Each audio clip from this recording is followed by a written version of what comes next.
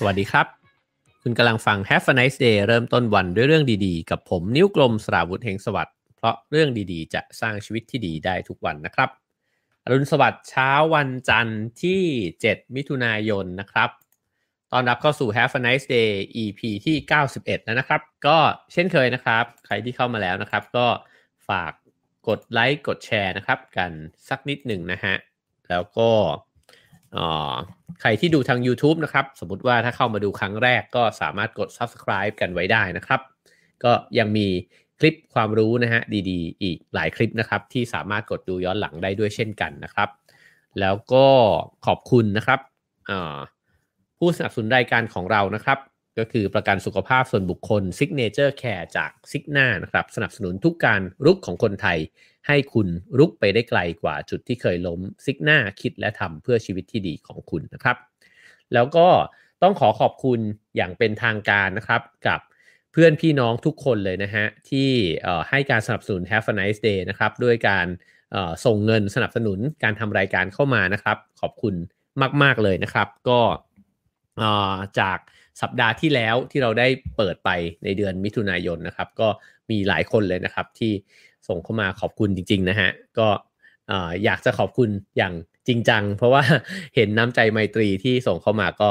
รู้สึกขอบคุณมากๆนะครับจะมากจะน้อยนี่ไม่ได้เป็นผลอะไรเลยนะฮะแค่รู้สึกว่ามีคนที่ให้การสนับสนุนแล้วครับแล้วก็ให้กำลังใจรู้สึกว่ารายการก็น่าจะมีประโยชน์อยู่บ้างนะฮะขอบคุณทุกๆคนมากๆนะครับไม่ว่าจะเป็นพี่น้องเพื่อนมิตรทั้งหลายนะฮะขอบคุณมากๆครับโอเคครับผมก็วันนี้นะฮะจะมาชวนคุยนะครับถึงเรื่องของตัวเองอีกครั้งหนึ่งนะฮะหลังจากที่อาทิตย์ที่แล้วเราวิพากษ์ เรื่องของ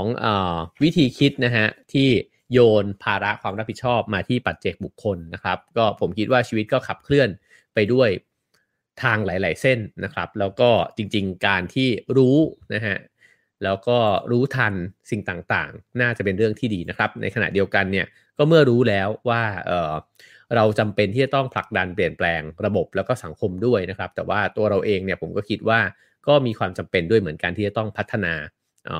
ทักษะศักยภาพนะครับของตัวเองเพราะฉะนั้นเนี่ยสำหรับตัวผมเองผมก็ไม่ได้คิดว่าจะปฏิเสธเส้นทางใดเส้นทางหนึ่งนะครับแต่ว่าจะต้องเห็นประเด็นสำคัญนะครับแล้วก็คิดว่าไม่หลงไปอยู่ในกระแสที่เราอาจจะไม่ได้ตัดสินใจด้วยตัวเองนะครับโอเคก็วันนี้ผมหยิบหนังสือเล่มนี้นะฮะมาชวนคุยนะครับชื่อว่า Pivot นะฮะของคุณเจนนี่เบรกนะครับซึ่งผู้เขียนเนี่ยเคยทำงานอยู่ที่ Google นะครับแล้วก็เขาก็ออกมาแล้วก็มาทำตามสิ่งที่คิดว่าเหมาะกับตัวเองมากกว่านะครับนั่นก็คือเขามีความสนใจเรื่องของการเขียนหนังสือนะครับเรื่องของการอบรมพัฒนาบุคลากรที่อยู่ในองค์กรต่างๆนะครับในภาคธุรกิจนะครับแล้วก็น่าจะเป็นโค้ชให้กับคนที่เป็นนักบริหารนะครับแล้วก็หัวหน้างานต่างๆนะครับภาษาไทยเนี่ยเขาตั้งชื่อว่าศาสตร์แห่งการเปลี่ยนทิศเมื่อชีวิตหมดไฟนะฮะแล้วก็มีคำโปรยตรงหน้าว่าหมดไฟไปต่อไม่ได้ไม่ใช่เรื่องใหญ่แค่ก้าวเดียวที่ต้องสนใจคือก้าวถัดไปของคุณนะครับคือในคำโปรยเนี่ยเหมือนกับจะโฟกัสไปที่การหมดไฟนะฮะแต่ว่าผมสนใจปกนะครับตัว V นะฮะตัว V ที่มันลงไปข้างล่างแล้วมันก็กระเด้งกลับขึ้นมาอีกครั้งหนึ่งนะครับผมคิดว่าอันนี้เป็นสัญลักษณ์ที่ดีของเนื้อหาในที่หนังสือเล่มนี้เนี่ยพยายามจะชวนคุยนะครับก็คือบางครั้งพอชีวิตมันเดินทางมาถึงจุดหนึ่งเนี่ยมันก็มีความงงนะฮะคือชีวิตเราคงงงกันหลายรอบนะแต่ว่าพอทำงานไปได้สักพักหนึ่งแล้วเนี่ยบางทีมันก็หายงงไปเพราะว่ามันก็ต้องทำแล้วล่ะงานนี้ก็ทำไปจนชำนาญนะครับหรือว่าทำไปเรื่อยๆมันก็รู้สึกว่าเราก็กลายเป็นอาชีพการงานนั้นแล้วนะครับแต่ว่าพอไปถึงอาจจะอายุสัก30หรือ30กว่านะครับก็อาจจะมีความงงอีกครั้งหนึ่งว่าตกลงแล้วฉันชอบอันนี้หรือเปล่านะฮะมันยังมีงานอื่นอีกไหมนะครับยังไม่รวมถึงว่าเหตุปัจจัยในชีวิตต่างๆมันก็เปลี่ยนไปนะครับเราอาจจะมีเงื่อนไขในชีวิตมากขึ้นก็ได้นะครับหรือว่าบางคนอาจจะเปลี่ยนไปจากเดิมคุณค่าอาจจะเปลี่ยนไปจากเดิมก็ได้นะครับเช่น สมมุติว่าเราอาจจะถามหางานที่มีรายได้ที่มากกว่านี้หรือเปล่านะฮะหรืออาจจะมีรายได้มากพอแล้วแต่อาจจะหาความพึงพอใจอย่างอื่นนะครับว่าจริงๆแล้วฉันอยากตามหาความฝันหรือว่าอยากจะใช้ทักษะในสิ่งที่ฉันถนัดกว่านี้เนี่ยทำในงานที่ฉันยังไม่เคยทำเนี่ยได้ไหมนะฮะหรือบางคนอาจจะเดินทางไปถึงวิกฤตวัยกลางคนก็ได้นะครับว่าพอมาถึงชีวิตช่วงนี้ทำไมมันดูหมดเรี่ยวหมดแรงแล้วก็อาจจะงงว่าตกลงแล้วชีวิตมันมีแค่นี้เองเหรอนะครับก็เป็นไปได้หลายแบบมากนะครับไอ้จุดที่ชีวิตมันตกลงไปข้างล่างตรงนี้นะครับทีนี้เนี่ยถ้าเรากำลังจะอยู่ในช่วงเวลานั้นเราจะทำยังไงให้การเปลี่ยนทิศไปเนี่ยของตัวเราในจุดเปลี่ยนนั้นนะครับมันเป็นทิศทางที่น่าจะไปได้ดีนะครับขึ้นต้นมาเนี่ยเขาหยิบคำพูดของโฮเซซารามาโกนะฮะคือที่พูดว่าความวุ่นวายคือความเป็นระเบียบที่รอการถอดรหัสนะฮะผมให้ดาวประโยคนี้ไว้ผมว่าน่าสนใจดีคือเวลาที่ชีวิตมันกำลังตามหาคำตอบใหม่นะครับจริงๆแล้วเนี่ยมันก็เป็นระเบียบที่เรายังมองไม่เห็นนะฮะคือเราอาจจะจริงๆมันอาจจะมีคำตอบเนี่ยซ่อนอยู่ในความสับสนนั้นแต่เรายังหาไม่เจอนะครับแล้วก็มันก็มีความสับสนแบบนี้เนี่ยเกิดขึ้นอยู่เรื่อยๆนะครับผมลองอ่านตัวอย่างให้ฟังนะครับเป็นบางตัวอย่างแล้วกันนะครับคิดว่าอาจจะตรงกับชีวิตของใครบางคนก็ได้นะฮะเช่นคนแรกนะครับชื่อเอมี่ซอนเบอร์เกอร์นะครับบอกว่าทำงานเป็นนักวางกลยุทธ์สร้างสรรค์อาวุโสนะฮะในบริษัทประชาสัมพันธ์มา4 ปีแล้วเธอเริ่มรู้สึกว่างานที่ทำอยู่ไม่ได้สร้างแรงจูงใจให้กับเธออีกต่อไปแต่ก็ไม่อยากทิ้งบริษัทและเพื่อนร่วมงานที่รักไปนะฮะแน่นอนว่าเวลาตรงทางแยกเนี่ยมันจะมีสิ่งที่ก็ยังดีอยู่นี่หว่าก็ยังชอบนะครับกับอีกด้านหนึ่งก็คือรู้สึกว่าไม่ชอบแล้วไม่อยากอยู่ตรงนี้แล้วนะฮะคนที่2นะฮะอดัมชาโลชิปนะฮะบอกว่ามาถึงจุดที่เขาหมดไฟทั้งกายและใจ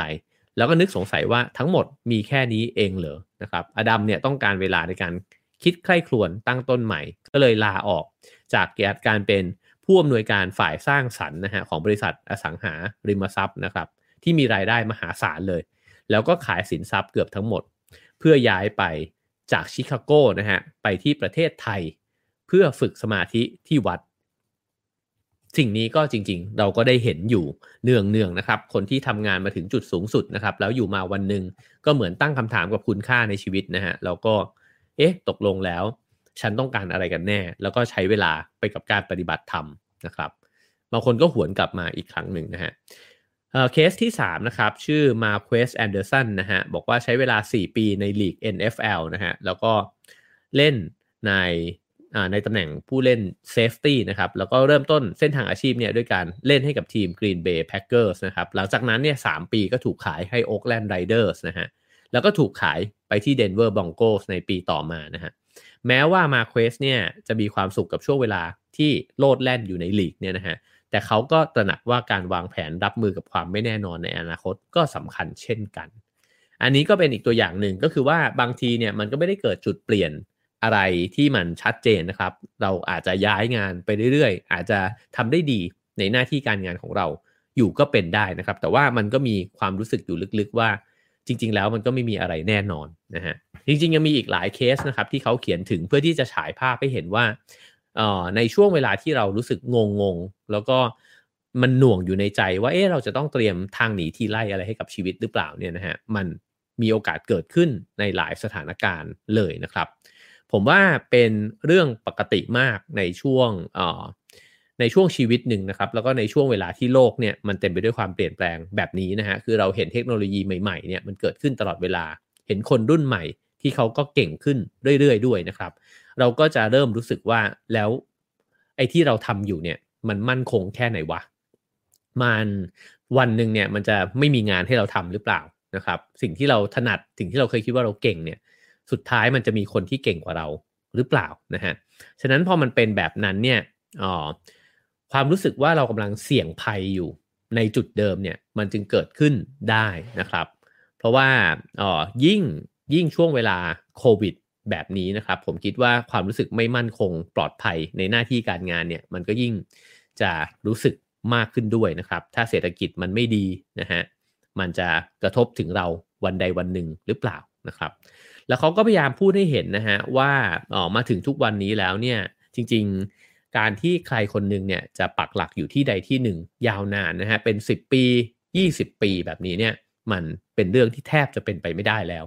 ตอนที่ผมเข้าไปทำงานที่แรกนะครับผมเจอพี่ๆหลายๆคนเลยที่อยู่กันเป็น20ปีแล้วก็คนที่อยู่นานที่สุดเนี่ยน่าจะเกือบ30ปีเลยนะครับ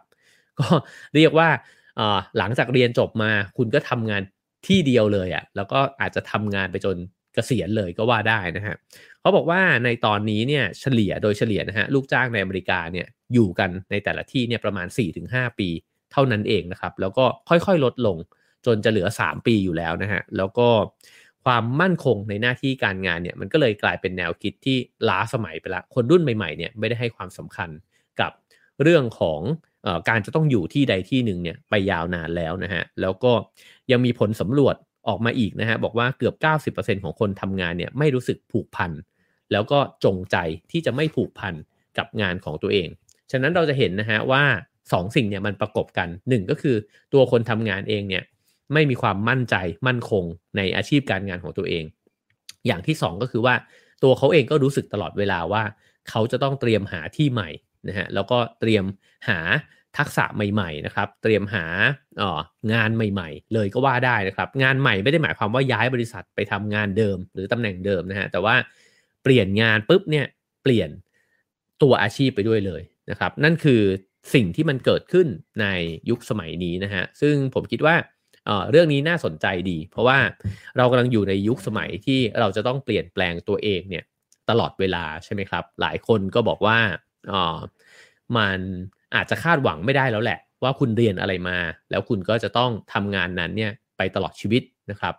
หรือคาดหวังไม่ได้ด้วยซ้ำนะฮะว่าคุณทำงานหนึ่งเนี่ยมาจนถนัดจนถึง40ปีนะฮะอายุ40กว่าแล้วเนี่ยคุณเริ่มเป็นผู้เชี่ยวชาญในสาขานั้นเนี่ยก็คาดหวังไม่ได้เช่นกันว่างานนั้นจะพาคุณเลี้ยงคุณเนี่ยไปจนถึงอายุ70 60 70ได้นะฮะฉะนั้นเมื่อเราเห็นชีวิตว่ามันต้องเปลี่ยนไปเรื่อยๆแล้วเราจะเปลี่ยนในแต่ละครั้งเนี่ยให้ดีได้ยังไงนะฮะผมคิดว่านั่นเป็นเหตุผลนะครับที่หยิบหนังสือเล่มนี้นะฮะขึ้นมาอ่านแล้วก็เล่าสู่กันฟังเพราะว่าหนังสือเล่มนี้โฟกัสอยู่ที่จุดที่จะเปลี่ยนแปลงในชีวิตนะครับเพราะว่าหลายครั้งพอเรายืนอยู่ตรงนั้นเราจะรู้สึกว่ามันต้องคิดยังไงวะ ถ้าเกิดว่ามีครูแนะแนวสักคนเนี่ยแล้วเดินเปิดประตูเข้าไปถามได้ว่าครูครับครูว่าผมควรเอายังไงต่อเนี่ยแล้วเขาสามารถที่จะไกด์เราได้มันก็คงจะดีนะฮะแต่ว่าในชีวิตจริงมันไม่ค่อยมีเราก็เลยหลงไปเรื่อยๆนะฮะแล้วก็เลือกไปโดยที่ไม่ได้มีเกณฑ์อะไรสักเท่าไหร่นะครับวันนี้ลองมาฟังกันดูว่าเกณฑ์เหล่านี้มันพอจะไปใช้ในชีวิตของเราได้บ้างหรือเปล่านะฮะ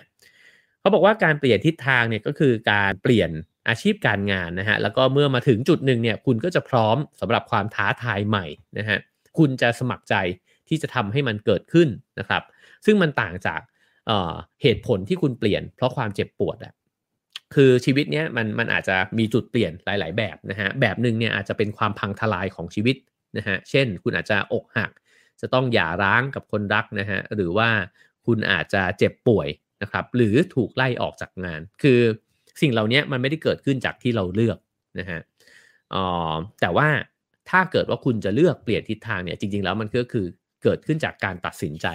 ของตัวเรานะครับซึ่งจะให้ดีเนี่ยมันควรจะตัดสินใจก่อนที่ถูกบังคับให้ไม่ได้ตัดสินใจถูกไหม ถ้าเกิดว่าเราจะเปลี่ยนงานเนี่ยเราเปลี่ยนเองเนี่ยมันก็ดีกว่าถูกไล่ออกอยู่แล้วนะครับเอ่อซึ่งทีนี้พอเป็นแบบนั้นเนี่ยจะต้องการอะไรบ้างนะครับเดี๋ยววันนี้ผมจะเล่าถึงข้อแรกนะฮะที่ผู้เขียนเนี่ยเขาชวนคิดไว้นะครับแต่ว่าก่อนเนี้ยขอเกริ่นอีกนิดนึงนะฮะเพื่อที่จะทำความเข้าใจให้เห็นภาพรวมนะฮะว่าอะไรที่มันจะพาเราไปถึงตรงนั้นได้นะครับเขาก็บอกว่าสิ่งที่มันสำคัญเลยเนี่ยเวลาที่คุณอยากจะยืนอยู่ตรงทางแยกแล้วคุณกำลังจะเลือกเส้นทางใหม่เนี่ยคุณต้องพิจารณาตัวเองโดยอิงจากจุดแข็งแล้วก็พื้นฐานที่ตัวเราเองมีอยู่นะฮะเพราะถ้าเกิดพิจารณาจากความอยากเนี่ยมันอาจจะลวงตาก็ได้นะฮะเราอาจจะอยากเป็นอย่างหนึ่งแต่เราอาจจะเป็นสิ่งนั้นเนี่ยไม่ได้เลยก็ได้แล้วทำให้เราเนี่ยไปต่อไม่ได้นะครับมันเหมือนเป็นความฝันที่มันไม่แมทช์กับความเป็นจริงนะครับแล้วก็ให้ทิ้งความคาดหวังเนี่ยและความกลัวเกี่ยวกับความสามารถนะฮะห รือควรจะอาจจะที่เกิดขึ้นเนี่ยที่จะเกิดขึ้นในอนาคตเนี่ยออกไปก่อนนะครับแล้วคิดว่าคือคิด2 อย่างคือไม่กลัวนะฮะว่าความสามารถที่มีอยู่อาจจะไปไม่ถึงแต่มันเป็นคนละเรื่องกับการทบทวนจุดแข็งนะฮะมันอาจจะดูซ้อนกันอยู่นะครับคือเวลาบอกว่าความสามารถตอนนี้เนี่ยมันอาจจะไปไม่ถึงมันแปลว่าเราอาจจะมีคุณสมบัติบางประการที่มันยังไม่ได้เก่งพอนะฮะแต่มีอยู่นะครับแล้วก็สามารถที่จะพาเราไปถึงจุดที่เราอยากจะไปถึงได้นะฮะทีนี้ถ้าเกิดเราไปนั่งคิดว่าโอ๊ยตอนนี้มีศักยภาพแค่นี้ทำไม่ได้หรอกว่ะมันก็จะตัดช้อยส์ออกไปเยอะมากนะฮะหรือโอ้โหถ้าทำแบบนี้ไปเนี่ยต้องล่มแน่เลยว่ะนะฮะไม่มีใครช่วยเหลือเราเลยในสายงานนี้นะครับไอ้สิ่งนี้ก็จะทำให้ความกล้าฝันมันก็หายไปเหมือนกันฉะนั้นเนี่ยตัดพวกนี้ทิ้งไปก่อนนะครับแล้วก็ดูว่าตอนนี้เป็นยังไงอยู่แล้วอยากจะไปถึงจุด B เนี่ยจุด B ที่ว่านั้นมันมีหน้าตาเป็นยังไงนะครับอันนี้ก็คร่าวๆไปก่อนนะครับเดี๋ยวเราจะลงไปในรายละเอียดนะครับเขาบอกว่าอย่างหนึ่งที่เราควรจะตระหนักไว้เนี่ยก็คือว่าจริงๆแล้วเนี่ยทุกครั้งที่คุณทำงานซ้ำเนี่ยเท่ากับว่าคุณกำลังเข้าใกล้การทำงานดังกล่าวเนี่ยแบบอัตโนมัติไปอีกขั้นหนึ่งนะฮะก็หมายความว่าถ้าเกิดเราตอนแรกยังทำไม่เก่งใช่ไหมครับแต่ทำไปเรื่อยๆเนี่ยมันก็เหมือนปั่นจักรยานเหมือนขับรถนะครับสุดท้ายแล้วเนี่ยมันแทบจะไม่ต้องใช้ความพยายามในการทำงานนั้นแล้วนะฮะฉะนั้นในสิ่งนี้มันเกิดขึ้นตลอดเวลาเราจึงไม่จำเป็นจะต้องกลัวว่าไอ้ตอนแรกๆที่ไปทำมันยังทำได้ไม่ดีนะฮะก็สุดท้ายมันก็จะค่อยๆฝึกหัดไปจนกระทั่งมันเข้ามาอยู่ในเนื้อในตัวนะฮะทีนี้มาถึงpoint หลักของหนังสือเล่มนี้นะครับเขาพูดถึงเรื่องของการเปลี่ยนทิศทางนะฮะเรากำลังอยู่ที่หัวข้อนี้กันอยู่นะครับแล้วเขาก็เปรียบเทียบกับกีฬาบาสเกตบอลว่าเวลาที่ผู้เล่นคนหนึ่งเนี่ยต้องการจะเปลี่ยนทิศทางเวลาเลี้ยงลูกมาแล้วอยากจะหักล็อกหลบอย่างเงี้ยนะฮะสิ่งที่เขาจะต้องทำเนี่ยก็คือวางเท้าข้างหนึ่งเนี่ยไว้กับพื้นอย่างมั่นคงในขณะที่เท้าอีกข้างหนึ่งเนี่ยเขาจะยกลอยเหนือพื้นใช่ไหมครับเพื่อที่จะเลือกเส้นทางว่าจะขยับเท้าเนี่ยไปทางไหนผมชอบการเปรียบเทียบนี้มากเลยนะฮะแล้วเขาก็บอกว่าฉะนั้นเนี่ยคุณจะเห็นว่า2สเต็ปแรกที่สำคัญมากเวลาที่คนคนหนึ่งจะเปลี่ยนทิศทางนั่นก็คือ1คุณต้องมีเท้าข้างหนึ่งที่ยึดหลักที่แน่นหนาพอสมควรมันถึงเป็นแกนหมุนที่จะหมุนเราเนี่ยไปอยู่ในทิศทางใหม่ได้ใช่ไหมฮะ2ก็คือว่าหลังจากนั้นเนี่ยไอ้เท้านั้นแหละมันก็จะค้นหาที่ลง หาโอกาสว่าในสนามเนี่ยมันมีช่องว่างไหนมันมีเพื่อนคนไหนว่างนะฮะแล้วเราก็หักเท้านะไปทางนั้นเพื่อที่อาจจะเลี้ยงลูกต่อไปหรือเพื่อที่จะส่งลูกไปให้เพื่อนนะครับทีนี้เนี่ยใน2สเต็ปแรกแม้จะสำคัญแค่ไหนก็ตามคือตั้งหลักแล้วก็สายเท้าหาโอกาสนะฮะสำคัญมากแต่มันก็ไม่พาไปสู่การทำคะแนนนะฮะฉะนั้นเนี่ยถ้าอยากจะทำคะแนนได้เนี่ยคุณจำเป็นจะต้องเริ่มส่งบอลไปรอบๆสนามเพื่อที่จะหาโอกาสชูตใช่ไหมครับหรือเคลื่อนตัวเองเนี่ยไปอยู่ในจุดที่มันว่างพอแล้วคุณถึงจะชูตลงห่วงได้นะฮะฉะนั้นขั้นตอนที่3ก็สำคัญก็คือว่าระหว่างที่คุณกำลังส่ายตัวไปมาเพื่อหาตำแหน่งแห่งที่หรือเพื่อที่จะจ่ายบอลไปให้คนอื่นเนี่ยเขาเรียกมันว่าการนำร่องนะฮะก็คือว่าก็ขยับไปเรื่อยๆนั่นแหละนะฮะขยับไปเรื่อยๆก็คือส่งบอลออกไปเนี่ยเหมือนกับก็โยนไอเดียบางอย่างออกไปหรือทำอะไรบางอย่างทดลองอะไรบางอย่างนะครับระหว่างนี้เนี่ยมันก็จะได้แนวคิดแล้วก็ฟีดแบ็กกลับมาอาจจะส่ง Product บางตัวออกไปก่อนนะครับมันยังไม่เวิร์กเว้ยถ้าใครอยากจะทำไม่รู้โปรเจกต์อะไรสักอย่างนะครับอาจจะเริ่มต้นจากโปรเจกต์เล็กๆพอส่งออกไปมันต้องแก้ตรงนี้ว่ะแล้วก็ค่อยๆนะฮะพอเจอแบบนี้ไปเรื่อยๆเนี่ยนำร่องตัวเองไปเรื่อยๆเนี่ยมันจะเจอทางแล้วครับว่าถ้าไปทางเนี้ยไอ้ปีกของอีกทีมนึงมันแข็งมากเลยว่ะเราไม่ควรเลี้ยงบอลไปทางนี้เราจะไม่ไปแล้วถูกไหมฮะหรือถ้าโพสต์ Facebook แบบนี้ไปไม่เวิร์กเว้ยเฮ้ยพอโพสต์อีกแบบเฮ้ย engagement มันดีนี่ว่ะนะฮะแบบนี้สินค้ามันขายได้ว่ะจะเริ่มเจอนะครับไอช่วงนำร่องเนี่ยมันอาจจะใช้เวลาแต่ถ้าตราบใดที่เรายังอยู่กับการพยายามที่จะหาพื้นที่ในการทำคะแนนเนี่ยสุดท้ายมันจะเจอร่องแล้วพอเจอร่องที่ชัดแล้วเนี่ยเขาบอกมันค่อยไปถึงจุดที่คุณจะออกตัวได้นะฮะก็คือว่าได้เวลาออกตัวละก็ช่วงเวลาที่ออกตัวเนี่ยมันก็ไม่เสี่ยงแล้ว เพราะคุณได้ทำ3ขั้นตอนแรกมาแล้วนะฮะผมว่าในชีวิตเราเนี่ยบางครั้งเราก็ทำ3ขั้นตอนแบบนี้แหละแต่ว่าเราไม่เห็นมันชัดขนาดนี้แล้วก็ไอ้3-4สเต็ปเนี่ยนะฮะมันอาจจะเกิดขึ้นจริงๆก็ได้แต่เรางงตรง2สเต็ปแรกนะแล้วผมว่าอันเนี้ยประหยัดเวลามากถ้าเราสามารถค้นหาหลักให้เจอก่อนแล้วค่อยสายเท้าอีกเท้านึงเนี่ยไปนะฮะเพราะบางทีเราสายไป2เท้าเลยคือไม่มีอะไรยึดเลยนะฮะแล้วเราก็งงว่าวิ่งพล่านไปทั้งสนามแล้วก็ไม่เจอโอกาสนะครับก็เลยเล่มเนี้ยผมคิดว่าอาจจะมีข้อดีนะฮะในการที่จะทำให้เห็นสิ่งนั้นนะครับจะคุยกันถึง4หัวข้อนี้ก่อนเลยนะฮะก่อนที่จะพาไปสู่หัวข้อแรกนะครับนั่นก็คือการตั้งหลักนะฮะลองฟังคร่าวๆก่อนนะครับเขาก็บอกว่าตั้งหลักเนี่ยต้องสร้างจากรากฐานสร้างรากฐานเนี่ยจากค่านิยมนะฮะค่านิยมก็คือความความเชื่อของเรานะฮะหรือว่าสิ่งที่เราให้คุณค่ายึดถือนะครับอันที่2ก็คือจุดแข็งนะฮะแล้วก็อันที่3ก็คือความสนใจนะครับทำอะไรได้ดีสนใจที่จะทำอะไรนะครับแล้วก็กำหนดวิสัยทัศน์ล่วงหน้าเนี่ยเป็นระยะเวลาหนึ่งอาจจะ1ปีก็ได้นะฮะแล้วก็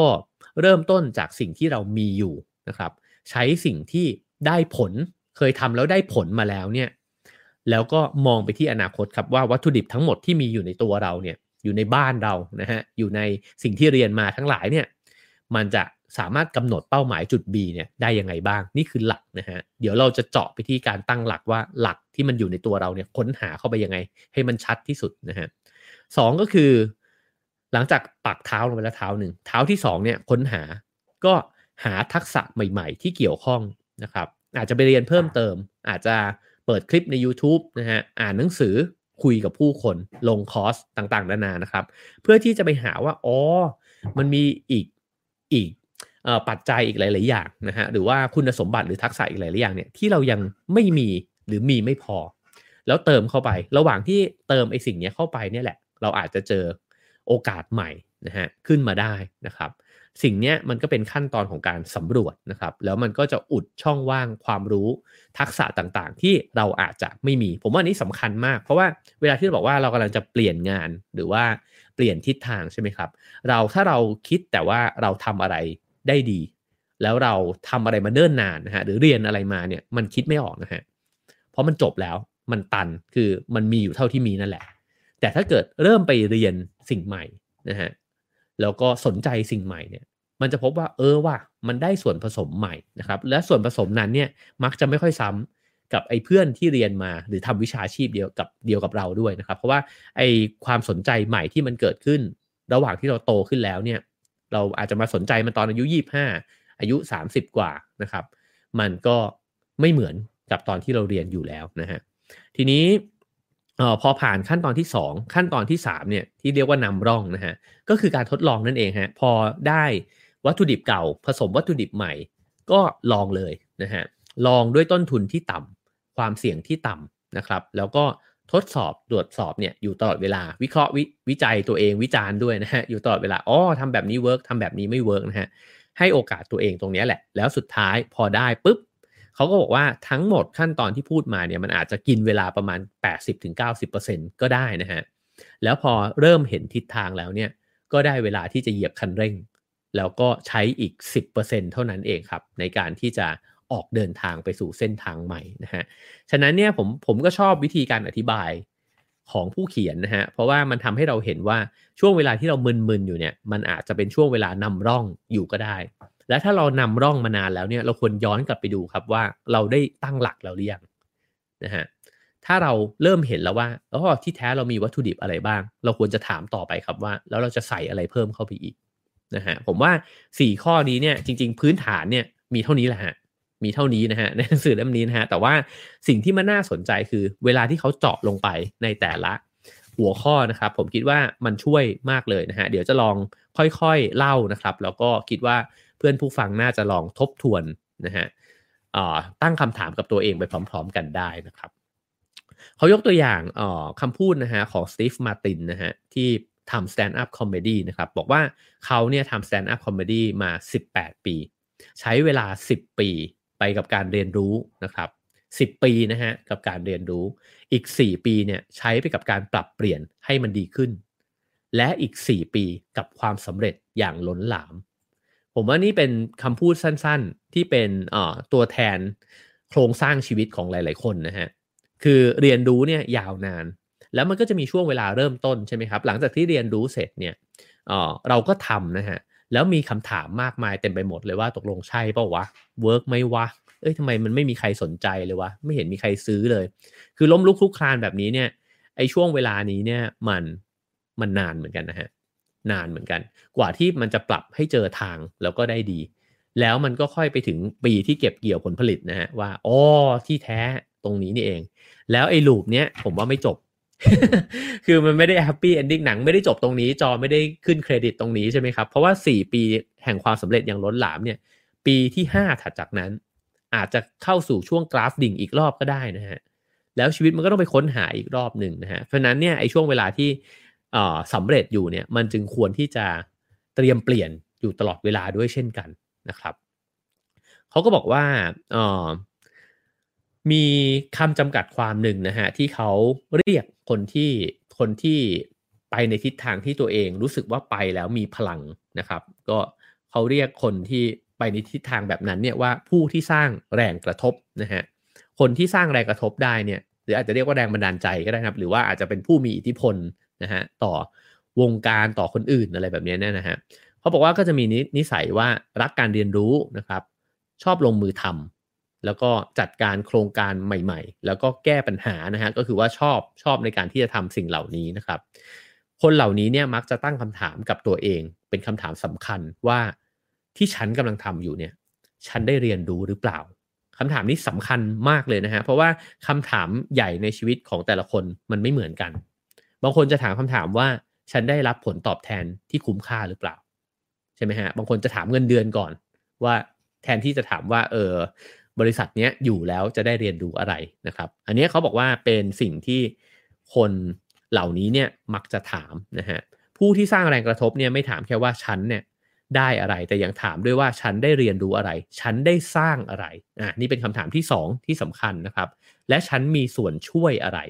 ในการที่จะสร้างไอ้สิ่งเปลี่ยนแปลงหรือว่าสิ่งใหม่เนี่ยให้มันเกิดขึ้นได้บ้างนะฮะแล้วก็ไม่ใช่ว่าคนเหล่านี้ไม่สนใจเงินทองนะฮะเขาบอกว่า คนที่สร้างแรงกระทบเนี่ยไม่ได้อยากใช้ชีวิตแบบศิลปินไส้แห้งด้วยนะฮะพวกเขาเนี่ยมีความสนใจ เพราะว่ารู้ว่าการที่จะทำให้คนอื่นเนี่ยมีการที่จะใช้ทักษะตัวเองเนี่ยไปช่วยเหลือคนอื่นนะฮะมันเป็นไปไม่ได้เลยถ้าตัวเองเนี่ยยังดูแลตัวเองไม่ได้นะฮะก็คือถ้าเรายังกังวลว่าเราจะมีเงินจ่ายค่าเช่าห้องไหมมีข้าวกินไหมเนี่ย มันก็ยากที่จะดึงศักยภาพสูงสุดของตัวเองออกมาใช่ไหมฮะฉะนั้นเนี่ยก็คิดเรื่องเงินด้วยเหมือนกันนะครับแต่ว่าไม่ได้คิดเป็นอย่างแรกเท่านั้นเองนะฮะซึ่งพอคนเป็นแบบนี้แล้วเนี่ยเขาก็บอกว่าเอ่อเมื่อทำงานด้วยสปิริตแบบนี้เนี่ยมันก็จะเป็นคนที่ทำงานแบบว่าไม่ได้สนใจเรื่องการเกษียณอายุเลยนะฮะแล้วก็คิดว่าการมีชีวิตอยู่มันก็คือการที่จะต้องเรียนรู้ไปเรื่อยๆแล้วก็พอทำงานก็ได้เรียนรู้สิ่งต่างๆใหม่ๆเพิ่มขึ้นนะฮะแล้วก็มีคนที่อายุเลยวัยเกษียณไปแล้วเนี่ยเขาก็พูดบอกว่าการปลดเกษียณเนี่ยมันเป็นแนวคิดที่ล้าสมัยมากนะฮะแล้วจริงๆมันอาจจะจริงแบบนั้นก็ได้ในยุคสมัยที่การเรียนรู้เนี่ยมันมีอะไรให้เรียนรู้แบบไม่รู้จบแบบในทุกวันนี้นะครับคราวนี้ก็บอกว่าลองสำรวจดูก็ได้นะฮะว่าทุกวันนี้เนี่ยคุณทำงานด้วยความรู้สึกแบบไหนอยู่นะครับอาจจะพิมพ์ตอบกันเข้ามาก็ได้นะครับในไลฟ์นะครับข้อแรกนะฮะพิมพ์นอนหนูก็ได้นะฮะถ้ารู้สึกแบบนี้นะครับก็คือรู้สึกนิ่งเฉยไม่แสวงหาการเปลี่ยนแปลงใดๆนะฮะเพราะว่ากลัวแล้วก็ไม่แน่ใจว่าพอเปลี่ยนไปแล้วเนี่ยมันจะดีหรือเปล่านะครับมีความสงสัยในตัวเองอยู่ตลอดเวลานะครับแล้วก็อาจจะปกปิดความไม่พอใจในอาชีพการงานที่ตัวเองทำอยู่เนี่ยนะฮะ ก็คือไม่ทำให้คนอื่นเห็นแล้วก็ไม่ทำให้ตัวเองเห็นแต่ว่าอาจจะทำพฤติกรรมที่ตัวเองไม่รู้ตัวก็ได้นะครับเช่นอาจจะดื่มเหล้าจัดนะฮะอาจจะ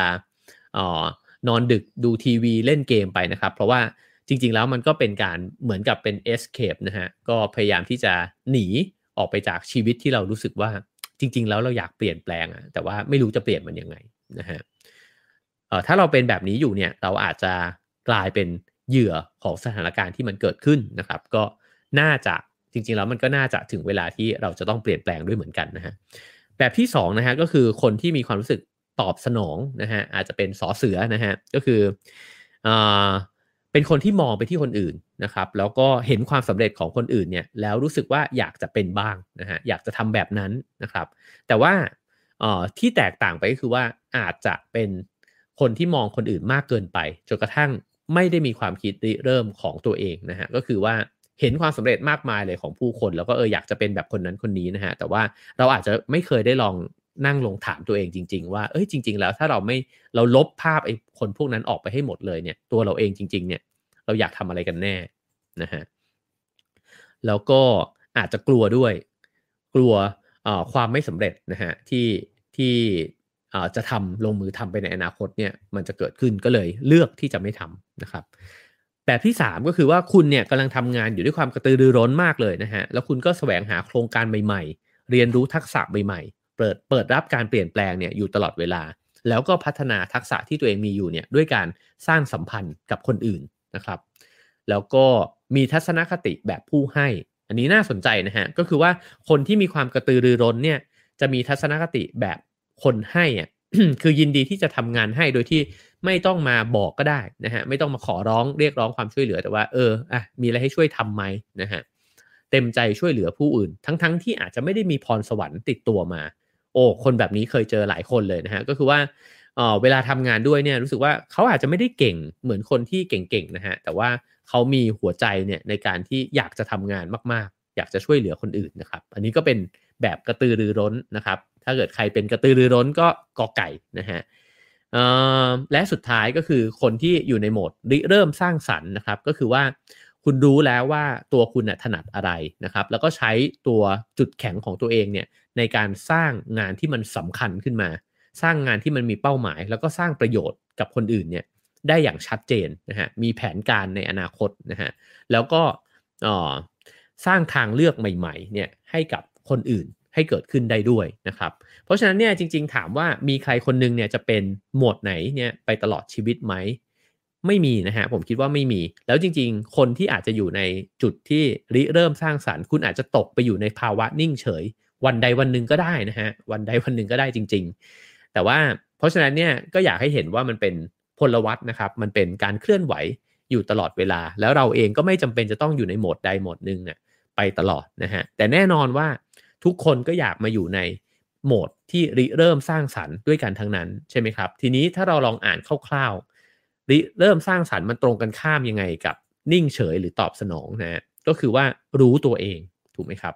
ไม่ได้มองคนอื่นรู้ตัวเองว่าฉันถนัดอะไรแล้วฉันอยากทำอะไรนะฮะพอรู้ตัวเองแล้วก็อ่าเรียนรู้นะฮะที่จะพัฒนาไอ้สิ่งนั้นเนี่ยให้มันนำมาซึ่งประโยชน์กับคนอื่นได้นะครับ ทีนี้ลองเจาะลงไปดูอีกสักนิดหนึ่งนะครับว่าเวลาที่เราอยู่ในจุดที่จะต้องตัดสินใจเนี่ยอะไรที่มันทำให้เราชะงักขาตัวเองไว้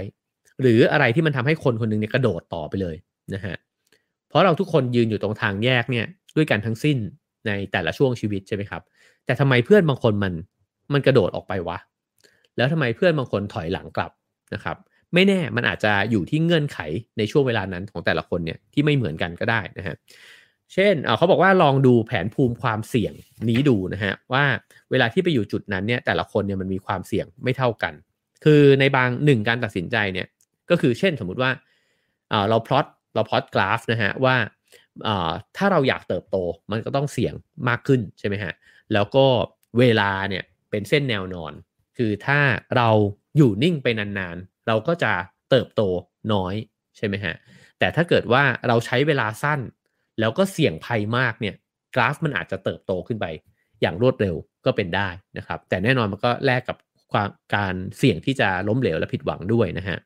ทีนี้ในเขตของการหยุดนิ่งนะฮะข้อแรกเขตหยุดนิ่งเนี่ยก็คือความรู้สึกกระวนกระวายหงุดหงิดวิตกกังวลเบื่อหน่ายนะครับซึ่งอาจจะแสดงออกมาเป็นอาการเจ็บป่วยทางกายด้วยก็ได้นะฮะ อันนี้เนี่ยก็คือไม่คิดที่จะเสี่ยงเลยนะครับทีนี้เขตของความไม่สบายใจก็คือกราฟยกระดับขึ้นมานิดนึงไม่ได้นอนไปจนแบบไม่อยากเปลี่ยนอะไรเลยนะฮะแต่ว่าสบายใจก็ไม่ได้เป็นทุกข์ฮะแต่ว่ารู้สึกโอเคกับสภาพที่เป็นอยู่ ชีวิตประจำวันเนี่ยไม่มีอะไรมากระตุ้นให้ต้องคิดมากเรื่องอาชีพการงานนะครับแล้วก็อาชีพการงานก็ทำได้ดีไปได้ดีแต่ไม่ได้มีความรู้สึกว่าฉันจะต้องเตรียมตัวอะไรไว้นะฮะก็โอเคนะฮะโอเคอันนี้ก็อยู่ในชีวิตที่สมูทนะฮะไม่หวือหวาแต่ก็สบายใจเขตที่3ก็คือว่าเขตของการยืดขยายนะครับว่าคนบางคนเนี่ยพออยู่ในเขตที่สมูทเนี่ยมันทนไม่ค่อยได้มันรู้สึกว่ามันต้องยืดออกไปอีกนิดนึงว่ะก้าวขาออกไปแบบว่าทำงานที่มันยากขึ้นอีกนิดนึงงานที่มันเกือบๆจะทำไม่ได้เนี่ยมันควรจะไปทำนะฮะอันนี้จะเกิดความรู้สึกท้าทายตื่นเต้นแล้วก็อยากลุกจากที่นอนทุกวันนะครับเพราะว่ามันกระตือรือร้นในการที่จะได้เรียนรู้สิ่งใหม่นะฮะฉะนั้นเนี่ยผมคิดว่าจุดของระหว่าง2จุดเนี้ยน่าสนใจนะฮะคือจุดแรกเนี่ยโหจำเป็นจะต้องลุกขึ้นมาเปลี่ยนแปลงอย่างมากพอสมควรนะฮะแต่จากจุดที่2เนี่ยมันคือรู้สึกว่าก็โอเคนี่หว่านะฮะแต่ไอ้คำว่าโอเคนี่หว่าเนี่ยจริงๆมันเป็นภาวะเสี่ยงอันตรายอยู่พอสมควรนะครับเพราะว่าโลกมันเปลี่ยนใช่ไหมฮะถ้าเราไม่เปลี่ยนเนี่ยโอกาสที่เราจะหล่นไปจากโลกเนี่ยมันก็มีอยู่นะฮะฉะนั้นเนี่ยก็ยืดขยายตัวเองอีกสักนิดนึงเนี่ยมันก็จะไปอยู่ในจุดที่ไม่ได้อันตรายมากนักนะฮะแต่ว่าเป็นพื้นที่ที่ยังสนุกกับการทำงานและก็ชีวิตได้อยู่นะฮะถ้าเปรียบเทียบเป็นการปักเท้าลงไปอย่างมั่นคงนะฮะสมมุติเราอาจจะมั่นคงในหน้าที่การงานอย่างหนึ่งแล้วเนี่ยเราก็ใช้ช่วงเวลาและพลังงานที่เหลืออยู่เนี่ยไปทำในสิ่งที่มันอาจจะไม่ค่อยมั่นคงเท่าไหร่ซึ่งก็ไม่เป็นไรนะฮะถ้าทำของแล้วมันขายไม่ได้ก็ไม่เป็นไรงานเราก็ทำได้ดีอยู่นี่หว่านะครับถ้าไปลองงานใหม่ที่เป็นงานอดิเรกแล้วยังทำได้ไม่ค่อยดีก็ไม่เป็นไรนะฮะเท้าข้างนึงมันยังปักแน่นอยู่นะฮะทีนี้มันถึงเขตสุดท้ายก็คือเขตของความตื่นตระหนกนะครับก็คือว่ามันไม่ใช่ว่าเสี่ยงมากขึ้นนะฮะแต่ว่ามันคือการที่เราเนี่ยไม่สามารถที่จะจินตนาการถึงอนาคตของตัวเองเนี่ยในระยะยาวได้นะครับแล้วเราก็กำลังรับมือกับเรื่องวุ่นวายมากมายเลยเนี่ยอยู่ในชีวิตนะครับแล้วก็อาจจะรู้สึกติดขัดคือมันมีอะไรที่ต้องรับมือเนี่ยเยอะมากนะฮะแล้วก็มันอาจจะไม่เหลือเวลาและพลังงานและโอกาสเนี่ยมากพอที่เราจะได้ให้เวลากับตัวเองไปเรียนรู้สิ่งใหม่ๆหรือว่าไปยืดขยายแบบที่เมื่อกี้บอกนะฮะซึ่งมันอาจจะลงเอยด้วยการที่ไม่ทำอะไรเลยก็เป็นไปได้เพราะว่ารู้สึกว่าโอ้โหไม่รู้จะทำอะไรกับมันก่อนดีนะครับก็อาจจะลองเห็นสภาวะทั้ง4สภาวะนี้นะครับว่านี่เขาเรียกว่าแผนภูมิวัดความเสี่ยงนะฮะว่าความเสี่ยงของเราเนี่ยอยู่ในช่วงเวลาไหนบ้างนะฮะก็ถ้าถามผมก็คิดว่าถ้าอยู่ในเขตหยุดนิ่งเนี่ยก็คงจะได้เวลานะฮะที่จะขยับตัวเองขึ้นมาทำในสิ่งที่มันทำได้ดีกว่าเดิมนะครับแล้วก็ถ้าอยู่ในเขตสบายใจซึ่งคิดว่าหลายๆคนน่าจะอยู่ในเขตนี้นะฮะก็ได้เวลาที่จะท้าทายตัวเองมากขึ้นนะครับโอเคครับผมคราวนี้มาลงไปในรายละเอียดนะฮะของขั้นตอนที่1นะฮะก็คือเรื่องของการตั้งหลักนะครับซึ่งผู้เขียนเนี่ยบอกว่ามันเป็นขั้นตอนที่สำคัญที่สุดเลยเวลาที่คุณต้องการจะเปลี่ยนทิศทางในชีวิตนะฮะผู้เขียนเนี่ยชื่อเจนนี่เบลกนะฮะก็เป็นคนที่เคยทำงานในบริษัท Google นะครับแล้วก็น่าจะเป็นคนเก่งคนหนึ่งเลยในช่วงเรียนจบใหม่ๆนะฮะหลังจากนั้นเนี่ยเขาก็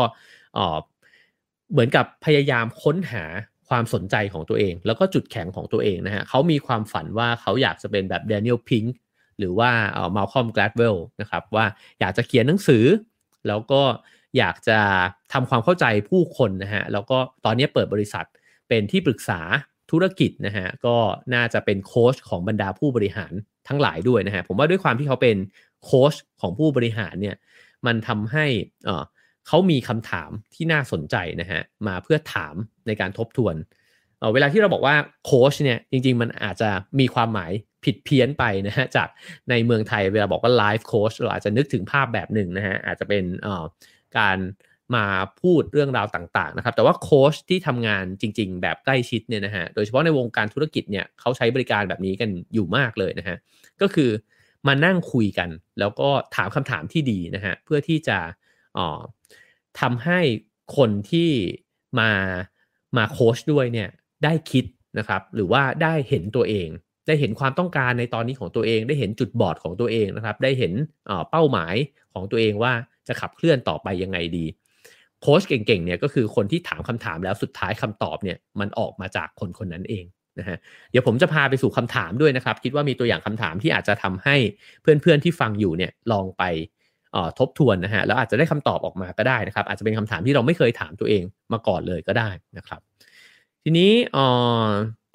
เขาบอกว่าเป้าหมายของการตั้งหลักเนี่ยมันก็คือการหาความรู้เบื้องต้นนะฮะเพราะว่าการเปลี่ยนทิศทางชีวิตเนี่ยมันต้องเริ่มจากรากฐานที่แข็งแรงนะฮะก็เหมือนเรื่องไอ้เท้าปักหลักลงไปนะฮะในเกมบาสเกตบอลนะครับก็คือว่าคุณจะต้องรู้จักจุดแข็งจุดสนใจของตัวเองรวมถึงวิสัยทัศน์ที่น่าสนใจสำหรับอนาคตด้วยทั้งหมดสำคัญหมดเลยนะฮะ1คือสิ่งที่เราเก่งอยู่แล้วนะฮะจุดแข็ง2ก็คือว่าความสนใจของเราล่ะเราอาจจะไม่เก่งแต่เราสนใจนะครับ3ก็คือวิสัยทัศน์ว่าเราเห็นชีวิตตัวเองไหมว่าเช่นจบปีนี้แล้วเนี่ยมันจะมีโครงการอะไรเกิดขึ้นบ้างนะครับอาจจะไม่ต้องยาวก็ได้ทุกวันนี้มันอาจจะตั้งเป้ายาวๆยากขึ้นนะฮะแต่ถ้า3 point เนี้ยมันมีอะไรบางอย่างพร่องไปมันอาจจะสับสนก็ได้นะครับเช่นบางคนสนใจรู้ว่าตัวเองเนี่ยสนใจเรื่องอะไรอยู่ตอนนี้อาจจะมีบางคนแบบสนใจเรื่องการถ่ายภาพมากๆเลยก็ได้นะฮะ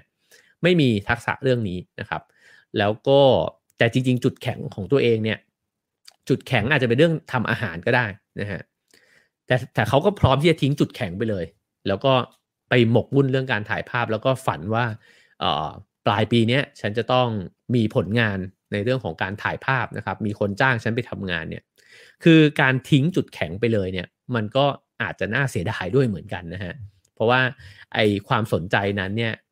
แน่นอนแหละมันสร้างพลังให้กับเรานะครับแต่ว่ามันก็อาจจะไม่ได้เกิดความเก่งขึ้นเนี่ยภายในเวลารวดเร็วก็ได้แล้วก็ยิ่งถ้าไม่มีวิสัยทัศน์เห็นตัวเองนะฮะว่าจะทำอะไรให้มันสำเร็จในช่วงเวลาสั้นๆเนี้ยมันก็ยิ่งงงนะครับว่าตกลงแล้วเรากำลังจะเดินทางไปในทิศทางไหนกันแน่นะครับเพราะฉะนั้น3สิ่งนี้นะฮะก็อันนี้เป็นสิ่งที่เขาเน้นย้ำไว้นะครับซึ่งอันนี้ก็ยกตัวอย่างทอมแบรดนะฮะทอมแบรดก็เป็นคนที่เขียนหนังสือเจาะจุดแข็งนะฮะ Strength Finder นะครับก็เขาก็บอกว่ามันก็มีผลสำรวจเนี่ยออกมาว่ามีเพียง1 ใน 3เท่านั้นนะฮะของผู้คนเนี่ยที่บอกว่าในที่ทำงานเนี่ยฉันมีโอกาสที่ได้ทำในสิ่งที่ตัวเองทำได้ดีที่สุดทุกวันฉะนั้นเนี่ยคนที่จะได้ใช้จุดแข็งของตัวเองมีแค่1 ใน 3ส่วนเท่านั้นเองนะฮะแล้วก็คนที่ได้ใช้จุดแข็งของตัวเองเนี่ยก็บอกว่าจะผูกพันกับงานที่ทำเนี่ยมากกว่าคนอื่นถึง6 เท่านะฮะก็คือถ้าคุณไปอยู่ในที่ถูกที่ควรนะฮะก็จะมีความสุขแล้วก็ทำไอ้สิ่งนั้นเนี่ยได้ดีด้วยนะครับทีนี้มาถึงบทที่1ก็คือเรื่องของการปรับเข็มทิศนะฮะให้ตรงเข็มทิศของเรานะฮะไม่ใช่เข็มทิศของใครซึ่งทิศของเราแต่ละคนมันก็ไม่เหมือนกันนะฮะเขายกตัวอย่างน่าสนใจดีเขาบอกว่าเวลาที่คุณค้นหาที่พักใน Airbnb เนี่ยนะฮะว่าคุณจะเลือกที่พักที่ไหนน่าสนใจนะฮะทุกคนเปิดคอมมาเปิดมือถือมาเนี่ยเลือกที่พักใน Airbnb เนี่ยไม่เหมือนกันนะฮะอย่างแรกก็คือคุณค่อยๆสโคปมันลงไปใช่ไหมครับว่าคุณอยากได้มันในราคาเท่าไหร่เลือกราคาก่อนใช่ไหมฮะหลังจากนั้นเนี่ยก็ไปเลือกทำเลที่ตั้งว่าคุณอยากไปอยู่ใกล้อะไรอยู่ใจกลางเมืองหรือว่าจะไปอยู่ใกล้สถานีรถไฟไหนนะฮะหรือจะอยู่ใกล้สวนสาธารณะนะครับก็เลือกไปแล้วก็เลือกขนาดของห้องใช่ไหมครับอยากได้1 ห้องนอนอยากได้เตียงเดี่ยวอยากได้ห้องรวมนะฮะสิ่งเหล่านี้เนี่ยมันเป็นเกณฑ์ที่มันไม่เหมือนกันเลยนะครับแล้วก็ไอสิ่งที่มันไม่เหมือนกันเนี่ยมันก็มาจากเงื่อนไขทุกอย่างของเรานั่นแหละเราอาจจะบางคนเนี่ยชอบนอนห้องรวมนะฮะเพราะว่าเขาได้ไปเจอแบ็คแพคเกอร์หลายๆคนแล้วก็ได้คุยกับคนจากต่างชาติต่างภาษานะครับบางคนบอกโอ้ยไม่ไหวอ่ะไปนอนคนอื่นไม่เอาขอห้องถูกหน่อยก็ได้แต่ขอนอนเดี่ยวนะฮะบางคนบอกนอนเดี่ยวก็ได้แต่ว่าขอห้องน้ำในตัวนะฮะบางคนก็ไม่เป็นไรยอมถูกก็ได้แต่ว่าห้องน้ำรวมก็ได้คือสิ่งเหล่านี้เนี่ยมันจริงๆมันสะท้อนหมดเลยนะฮะว่าเราเป็นคนยังไงเราเป็นคนอัธยาศัยดีไหมนะครับคือไม่อาจจะไม่เรียกว่าอัธยาศัยดีแหละแต่ว่าเราเป็นคนที่แบบพูดคุยกับคนอื่นคนแปลกหน้าเนี่ยเก่งไหมนะฮะหรือว่าเราเป็นคนชอบอยู่ในที่ของตัวฉันน่ะนะครับไอ้พวกสิ่งเหล่านี้เนี่ยเป็นตัวอย่างเหมือนกันว่าแล้วทำไมตอนเลือกห้องเรายังเลือกเลยและไอ้ตอนเลือกงานเราไม่เห็นสโคปตัวเองแบบนี้เลยเราคิดจากความรู้สึกนะฮะว่าก็น่าจะประมาณนี้แหละมั้งบริษัทเนี้ยแหละมั้งก็คงงานเนี้ยแหละนะเราไม่เคยมาลองทำสโคปนะฮะเหมือนตอนที่เลือกห้องแบบนี้นะครับก็เลยรู้สึกว่าน่าสนใจที่เขาบอกว่างั้นเราก็ควรจะมีไอ้ขั้นตอนนี้กับตัวเองด้วยเหมือนกันนะฮะเพราะคุณกำลังจะเปลี่ยนทิศทางชีวิตเลยเชียวนะเว้ยนะฮะประมาณนั้นนะครับทีนี้ตัวเขาเองเนี่ยในฐานะที่เขาทำงานเป็นโค้ชนะฮะเขาก็ ทำงานร่วมกับผู้คนนะฮะที่มาใช้บริการเขาเนี่ยแหละแล้วก็มาถามเขาเนี่ยว่าจริงๆแล้วคุณคิดว่าผมควรจะทำงานอะไรดีกว่าผมก็เลยจะเปลี่ยนงานนะครับแล้วก็จะใช้เวลาในการมาทำงานร่วมกันด้วยการที่เขาก็จะถามนู่นถามนี่ไปนะฮะแล้วก็เขาบอกว่าในช่วงต้นของการหาว่าฉันเนี่ยควรจะทำอะไรเนี่ยมันเหมือนเวลาเด็กๆเล่นเกมนะครับผมไม่รู้ว่ามีใครเคยเล่นเกมนี้หรือเปล่านะฮะผมไม่เคยนะฮะเป็นเกมที่น่าสนุกดีก็คือให้คนคนหนึ่งเนี่ยเอาของไปซ่อนไว้นะครับของนั้นอยู่ตรงไหนเนี่ยก็ต้องเดินหาทีนี้พออีกคนหนึ่งเนี่ยก็จะพูดคำใบ้ออกมานะฮะว่าสมมุติบอกว่าเครื่องซักผ้านะฮะถ้าคุณไปซ่อนใกล้เครื่องซักผ้าเนี่ยเขาก็จะบอกว่าร้อนนะฮะร้อนเนี่ยแปลว่าใกล้ละใกล้ที่จะเข้าถึงไอ้ของที่ซ่อนไว้ถ้าบอกว่าเย็นหนาวเลยเนี่ยหนาวคือโอ้ยมึงยังอยู่ไกลมากยังไม่เข้าใกล้ไอ้สิ่งนั้นเลยนะฮะโอ้ยยังเย็นอยู่เอ้ยร้อนละแล้วก็ถ้าเข้าไปใกล้มากก็จะโอ้ยร้อนจีเลยเนี่ยร้อนจีเลยก็จะแปลว่าอ๋อสุดท้ายเจอแล้วแน่นอนนะฮะตอนแรกเนี่ยของมันอยู่ตรงไหนไม่รู้ครับรู้แต่ว่าอาณาเขตรอบบ้านเนี่ยก็ประมาณเนี้ยนะฮะแต่มันยากมากนะครับก็ต้องค่อยๆบอกใบกันไปเขาบอกว่าเวลาเราจะหางานที่ใช่เนี่ยมันก็เล่นเกมแบบนี้ของกันและกันเหมือนกันจริงๆถ้ามีเพื่อนนะฮะที่สามารถนั่งคุยด้วยได้อาจจะช่วยเรื่องนี้ได้นะครับว่าอันนี้หรือเปล่าแล้วก็ค่อยๆตัด choice นะครับออกไปนะฮะคราวนี้มาลองดูตัวอย่างคำถามนะครับในเมื่อเราไม่มีโค้ชนะครับเราก็อาจจะลองเอาคำถามเหล่านี้ไปโค้ชตัวเอง ไปตั้งคำถามกับตัวเองดูนะครับ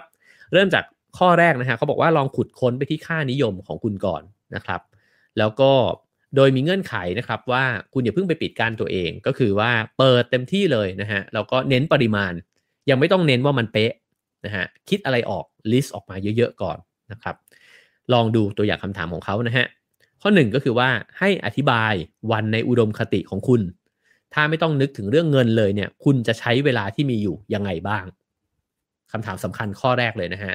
เขียนขึ้นมาครับ perfect day ของเราเป็นยังไงตื่นเช้ามามันจะเป็นยังไงนะฮะต้องเดินทางไหมหรือไม่เดินทางนะครับเดินทางไปไหนทำงานที่ไหนถ้าฉันตื่นเช้ามานะแล้วถ้ามันอุดมคติเลยเนี่ยเดินลงจากคอนโดมา เดินไปสีลมเข้าออฟฟิศอะไรเงี้ยนะครับคือลองแบบไม่มีกรอบเลยอะไม่มีกรอบเลยนะฮะตอนพักกลางวันมันจะเป็นยังไงมีเพื่อนมากมายเลยหรือฉันชอบกินข้าวคนเดียวนะฮะสั่งข้าวมากินที่บ้านก็ได้นะครับตอนเย็นจะเป็นยังไงนะฮะมีประชุมกี่ครั้งนะครับหรือไม่มีประชุมเลยหรือประชุมออนไลน์เอาก็ได้นี่หว่านะครับตอนเย็นได้วิ่งออกกำลังกายหรือเปล่านะครับหรือได้เจอเพื่อนนะฮะลองเขียนมาโดยละเอียดนะครับอันนี้อาจจะเป็นคำถามสำคัญเลยก็ได้นะครับที่ทำให้เราพอจะรู้นะฮะว่างานในอุดมคติที่เราคาดหวังมันคืออะไรแน่นอนนะฮะมันไม่ได้สิ่งนั้นหรอกแต่มันจะได้สิ่งที่ใกล้เคียงกันมากกว่าที่เราไม่ถามนะฮะข้อ2ก็คือว่าแล้วคุณตื่นเต้นกับอะไรที่สุดนะฮะเวลาที่คุณอยู่ตรงไหนทำอะไรคุณถึงจะตื่นเต้นที่สุดนะครับข้อ3นะฮะคุณภาคภูมิใจกับอะไรที่สุดนะครับนี่ผมจะพูดไปเรื่อยๆนะฮะถ้าเกิดว่าใครสนใจจดก็จดได้นะครับใครที่ไม่อยากจดก็ย้อนกลับมาดูคลิปได้เรื่อยๆนะฮะเพราะว่าจะได้เพิ่มยอดวิวด้วยนะครับ ก็อันที่3คุณภาคภูมิใจกับอะไรที่สุดนะฮะอันที่4ก็คืออันนี้สำคัญคำชมหรือว่าการยอมรับที่คุณได้ยินบ่อยที่สุดเนี่ยคือเรื่องอะไรอันนี้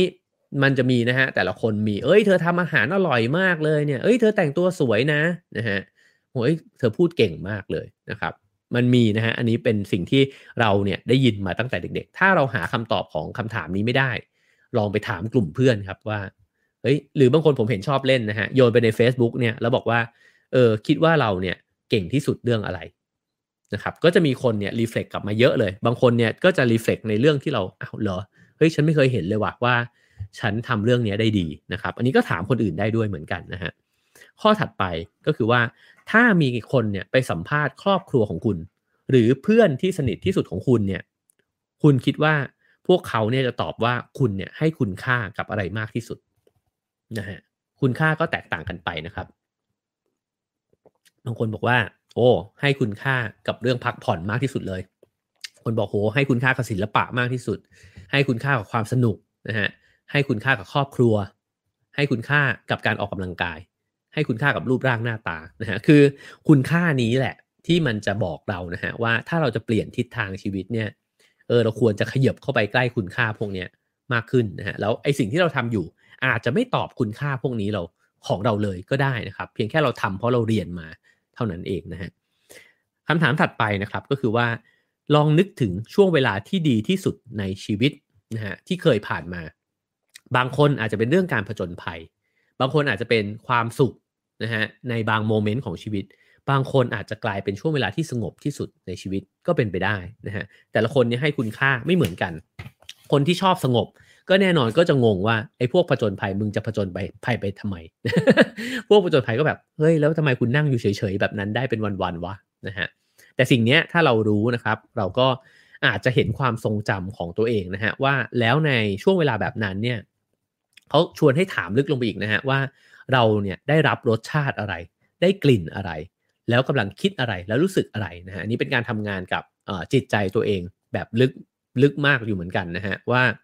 สัมผัสในตอนนั้นน่ะทำไมมันดีวะอ๋อเพราะแบบแม่กอดเราอะอ๋อเพราะว่าคุณย่าชงกาแฟ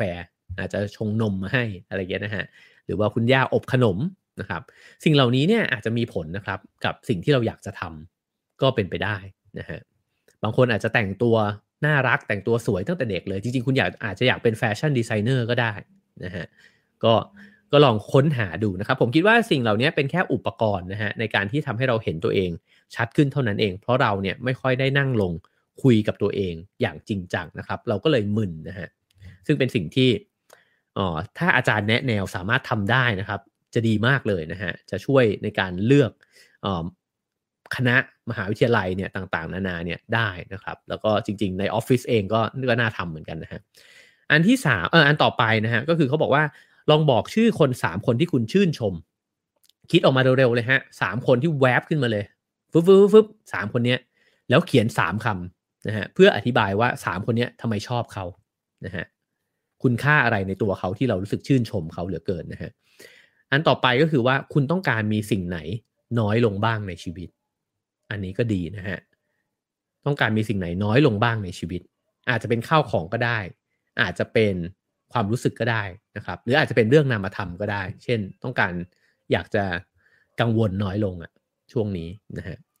แล้วก็คำถามที่สวนกันก็คือว่าแล้วคุณต้องการมีอะไรเพิ่มขึ้นในชีวิตนะฮะนี่ก็เป็นไปได้หมดเช่นกันนะฮะสิ่งของนามธรรมก็ได้ด้วยนะครับแล้วก็เอ่อ อ่ะคำถามนี้แปลกดีนะครับแต่ลองถามดูก็ได้นะครับเขาถามบอกว่ามีคำถามอะไรที่คุณยังตอบไม่ได้ในตอนนี้บ้างน่าสนใจนะฮะมันอาจจะเป็นความสงสัยอาจจะเป็นสิ่งที่เราอยากเรียนรู้ก็ได้นะครับอาจจะเป็นเรื่องที่มันมาถึงจุดหนึ่งในชีวิตแล้วเรารู้สึกว่าเราจะต้องหาคำตอบมากขึ้นแล้วก็เป็นไปได้นะครับแล้วก็คำถามสุดท้ายนะฮะเรื่องไหนที่คุณรู้สึกว่าขาดความสมดุล หรือว่ากำลังจะพลาดบางสิ่งไปบ้างนะฮะเช่นรู้สึกเลยว่าขาดความสมดุลละกำลังจะป่วยละใกล้จะป่วยมากแล้วนะฮะหรือไม่มีเวลาให้กับที่บ้านเลยว่ะนะฮะความสัมพันธ์มันกำลังจะแย่ละนะฮะหรือรู้สึกโง่จังเลยว่ะช่วงนี้ไม่ค่อยได้เรียนรู้อะไรเพิ่มเติมเลยว่ะนะฮะก็ลองถามตัวเองดูนะครับก็ผมอาจจะไม่ทวนนะฮะถ้าใครอยากทวนก็ลองคลิกฟังได้นะครับในยูทูบในพอดแคสต์นะครับก็ผมว่าเป็นคำถามที่น่าสนใจแล้วก็ลองถามตัวเองดูได้นะครับทีนี้เขาก็ไกด์ต่อไปนะครับหนังสือเล่มนี้ค่อนข้างให้วิธีเนี่ยเป็น how to มากๆนะฮะก็คือว่าเอาไปทำดูเพื่อที่จะให้เกิดผลลัพธ์จริงๆอ่ะเขาไม่ได้มาพูดในเชิงความคิดแต่ว่าเขาอยากชวนคนอ่านเนี่ยให้ทำไปด้วยกันได้นะฮะแล้วก็ถ้าสนใจจริงๆก็ลองซื้อมาแล้วลองอ่านแล้วทำดูได้นะฮะทีนี้พอเมื่อกี้เขาบอกว่าเราได้สิ่งเหล่านั้นมาแล้วเนี่ยให้ลองจับกลุ่มค่านิยมนะฮะว่ามันมีอะไรผุดขึ้นมาบ้างระหว่างที่เราตอบคำถามพวกนั้นนะฮะมันจะมีเรื่องเหล่านี้ผุดขึ้นมาเรื่องของความสัมพันธ์นะฮะครอบครัวสังคมเพื่อนนะครับเรื่องของความคิดสร้างสรรค์นะฮะการเขียนการแสดงออกการพูดนะฮะเรื่องของความกล้าความกลัวนะฮะความอิสระนะฮะเราอาจจะมีคำตอบที่บอกว่า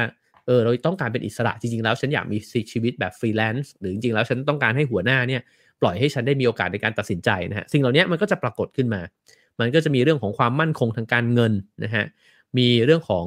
การที่เราสำนึกในบุญคุณของคนบางคนนะครับแล้วก็ สุขภาพความแข็งแรงอารมณ์ขันการเล่นการพักผ่อนหย่อนใจนะฮะสิ่งเหล่านี้ลองกรุ๊ปปิ้งมันนะครับเราจะเริ่มเห็นแล้วว่าอ๋อที่เราให้คุณค่า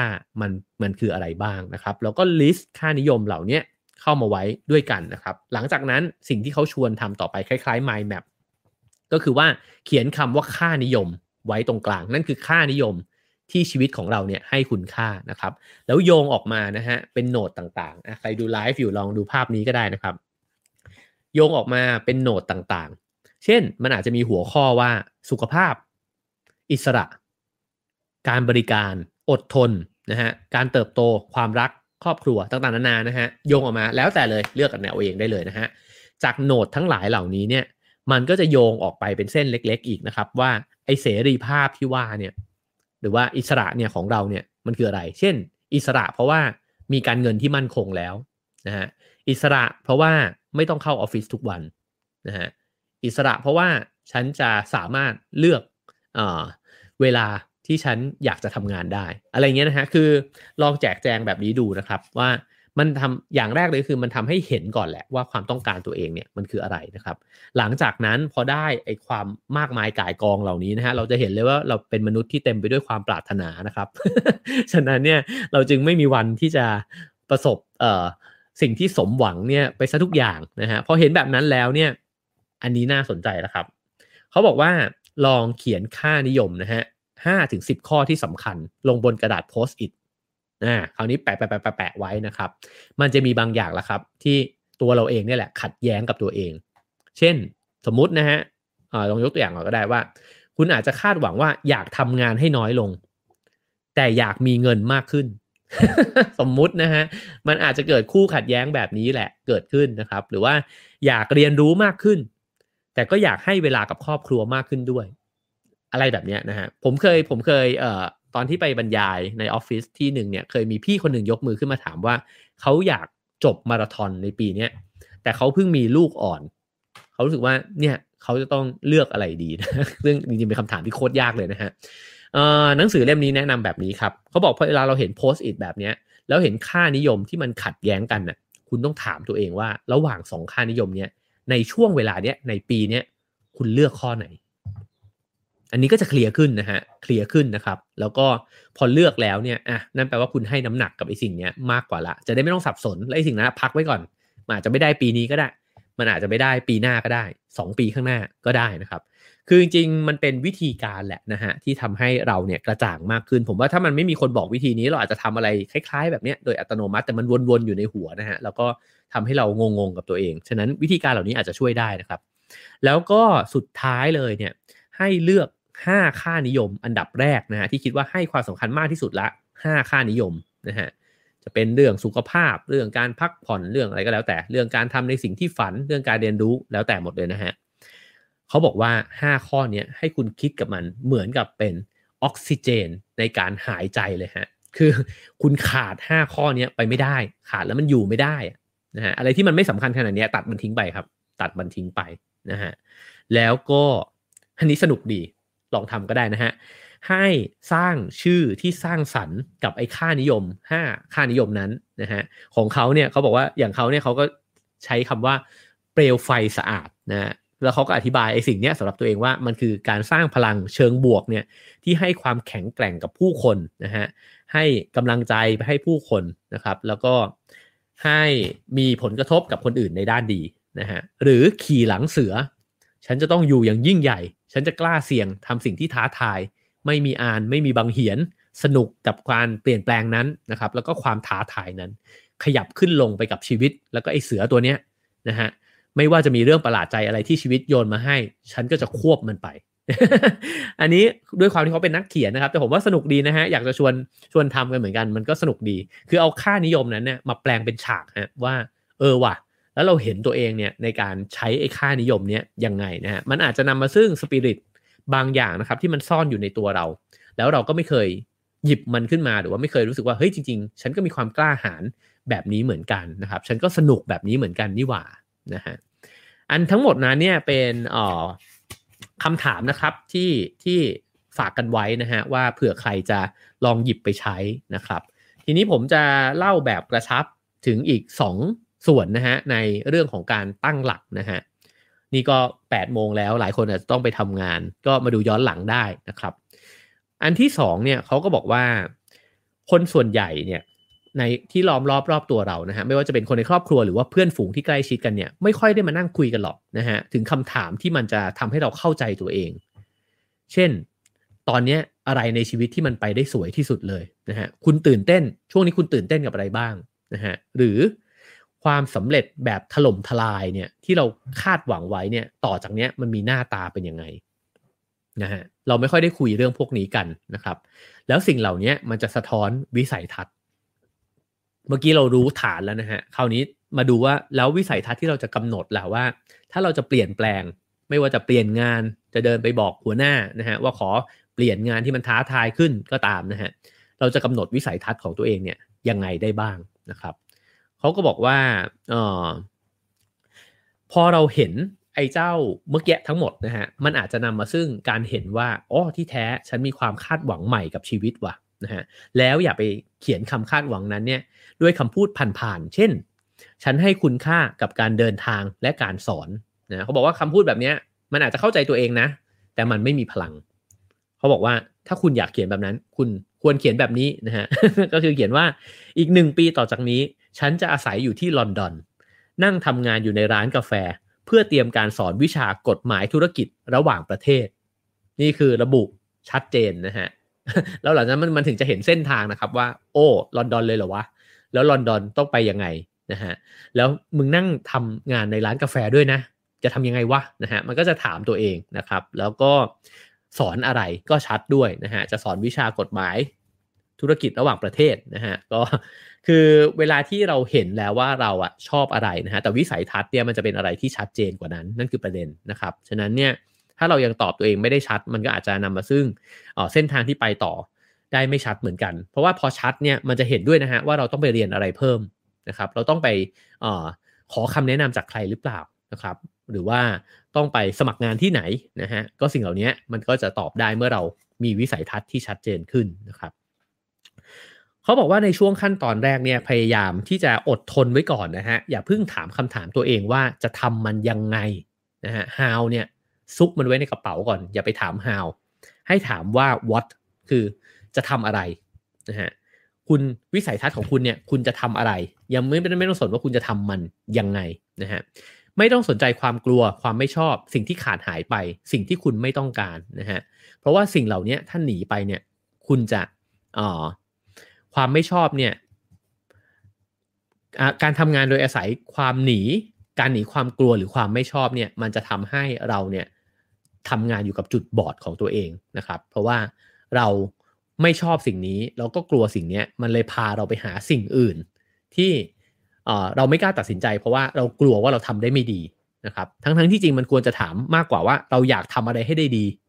นะฮะแล้วมันยังทำได้ไม่ดีหรอกแต่เราจะไปเรียนรู้แล้วก็ทำมันให้ดีให้ได้นะครับเอาละครับคราวนี้ก็มาถึงอันนี้เขาบอกว่าลองดูนะฮะว่าวิสัยทัศน์แบบกว้างๆเนี่ยที่คนมักจะตั้งกันนะครับก็จะตั้งว่าทำงานวิสัยทัศน์แบบ1 ปีทั่วๆไปนะฮะก็คือทำงานที่ตัวเองตื่นเต้นอยากจะลุกจากที่นอนทุกวันนะครับรู้สึกเหมือนตัวเองได้สร้างผลกระทบนะฮะกับคนอื่นในเชิงบวกนะฮะหรือว่าสร้างการเปลี่ยนแปลงด้านอาชีพหรือธุรกิจในขณะที่ยังมีความมั่นคงในการเงินอยู่นะฮะก็จริงๆสิ่งเหล่านี้มันจะเป็นคอมมอนนะฮะก็จะคล้ายๆกันนะครับก็พอรู้แบบนี้แล้วนะฮะมันก็อาจจะทำให้เราเจาะจงเนี่ยลงไปได้มากขึ้นนะครับโอเคครับก็จะมาถึงช่วงท้ายนะฮะของวันนี้นะครับมาถึงช่วงท้ายทีนี้เขาบอกว่าพอเราทำมาตามขั้นตอนเหล่านี้แล้วนะครับก็จะมาถึงขั้นตอนถัดไปก็คือพอเห็นละว่าอยากทำอะไรนะฮะถนัดอะไรมาถึงขั้นตอนว่าคุณจะต้องสรุปว่าคุณน่ะมีอะไรอยู่บ้างรู้อะไรอยู่บ้างนะครับแล้วก็องค์ประกอบที่คุณยังไม่แน่ใจคือคุณยังไม่ค่อยรู้นะฮะหรือคุณยังไม่มีเลยแล้วลองแบ่งออกเป็นหมวดหมู่ต่างๆเช่นสถานที่ตั้งการเงินโครงการผู้คนผลลัพธ์และรูปแบบการใช้ชีวิตนะฮะก็ลองดูนะครับ สถานที่ตั้งเช่นแบบสถานที่ตั้งเรามีหรือยังวะถ้าเราอยากจะทำร้านอาหารสมมุตินะฮะเรามีหรือยังนะครับมีแล้วหรือเกือบมีหรือนึกออกนะฮะอันนี้มันก็จะเป็นทำให้เราเห็นชัดเจนขึ้นนะครับสองก็คือเงินล่ะต้นทุนมันมีอะไรมีปัญหาไหมถ้ามันไม่มีเราจะสร้างโปรเจกต์แบบไหนที่มันสามารถหาเงินขึ้นมาได้หรือเปล่าระดมทุนหรือเปล่ากู้แบงค์หรือเปล่ายืมเพื่อนขอหุ้นส่วนนะฮะหรือเปล่านะครับก็แจกแจงเหล่านี้มันจะทำให้ชัดขึ้นนะฮะแล้วผู้คนล่ะมันขาดใครไปหรือเปล่าเราทำด้วยตัวเองได้หมดเลยไหมนะฮะมันมีน้องมาช่วยไหมมีพี่คนไหนมาช่วยหรือเปล่านะฮะหรือเราต้องเข้าไปทำกับทีมนะครับความฝันเนี้ยมันต้องทำในรูปแบบไหนหรือมันต้องเข้าไปออฟฟิศวะนะฮะคือสิ่งเหล่านี้มันก็จะทำให้ผมว่ามันเป็นเหมือนกับเป็นเทมเพลตนะฮะที่วางลงไปแล้วเนี่ยกรอกไปตามช่องพวกนี้แล้วก็จะได้คำตอบมากขึ้นนะครับผลลัพธ์ที่ต้องการเห็นมันชัดแล้วหรือยังนะฮะว่า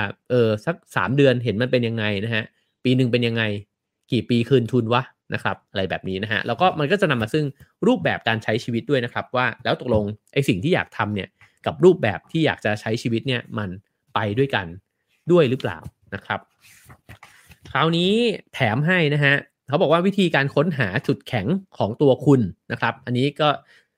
จริงๆไว้มาคุยเรื่องจุดแข็งกัน1ตอนเลยก็ได้นะ หนังสือเรื่องเจาะจุดแข็งนะครับอันนี้โดยเร็วๆก็คือว่าให้ลองกลับไปหาความสนใจในวัยเด็กของคุณนะครับมันอาจจะเป็นเรื่องที่คุณเคยสนใจคุณอาจจะชอบเล่นเกมมากก็ได้ชอบหมกมุ่นอยู่กับคอมพิวเตอร์นะฮะแต่ว่าคุณอาจจะถูกดึงตัวเนี่ยออกจากไอ้สิ่งที่คุณเคยชอบนะฮะในตอนโตแล้วคุณก็ลืมมันไปละว่าจริงๆแล้วคุณชอบมันนะครับอันที่2ก็คือ